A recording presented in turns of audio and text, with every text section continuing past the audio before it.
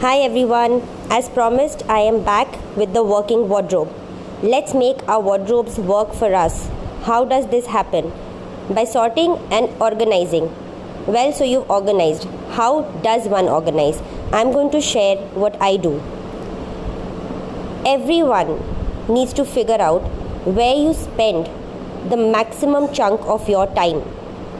For example, if you spend your time in your workplace and that is a considerable portion of time, your professional wear needs to occupy the Hall of Fame space in your wardrobes.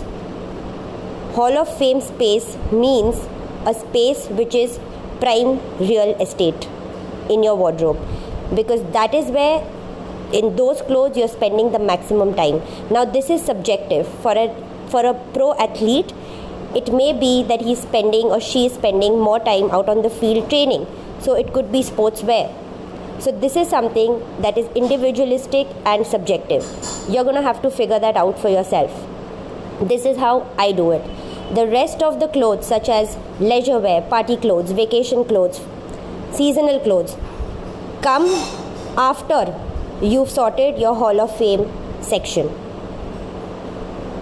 Let's get simple, let's get basic. I will be back with more on this, on how to make optimum utilization of resources that we already have, and why is it important to be efficient and smart about our wardrobe. It saves us one of the most valuable resource, which is our time. Considering that and only that in mind, I will try to make this as concise and as simplistic as possible. I will catch you real soon. Thanks for listening to me, and I'll be back again. Ciao.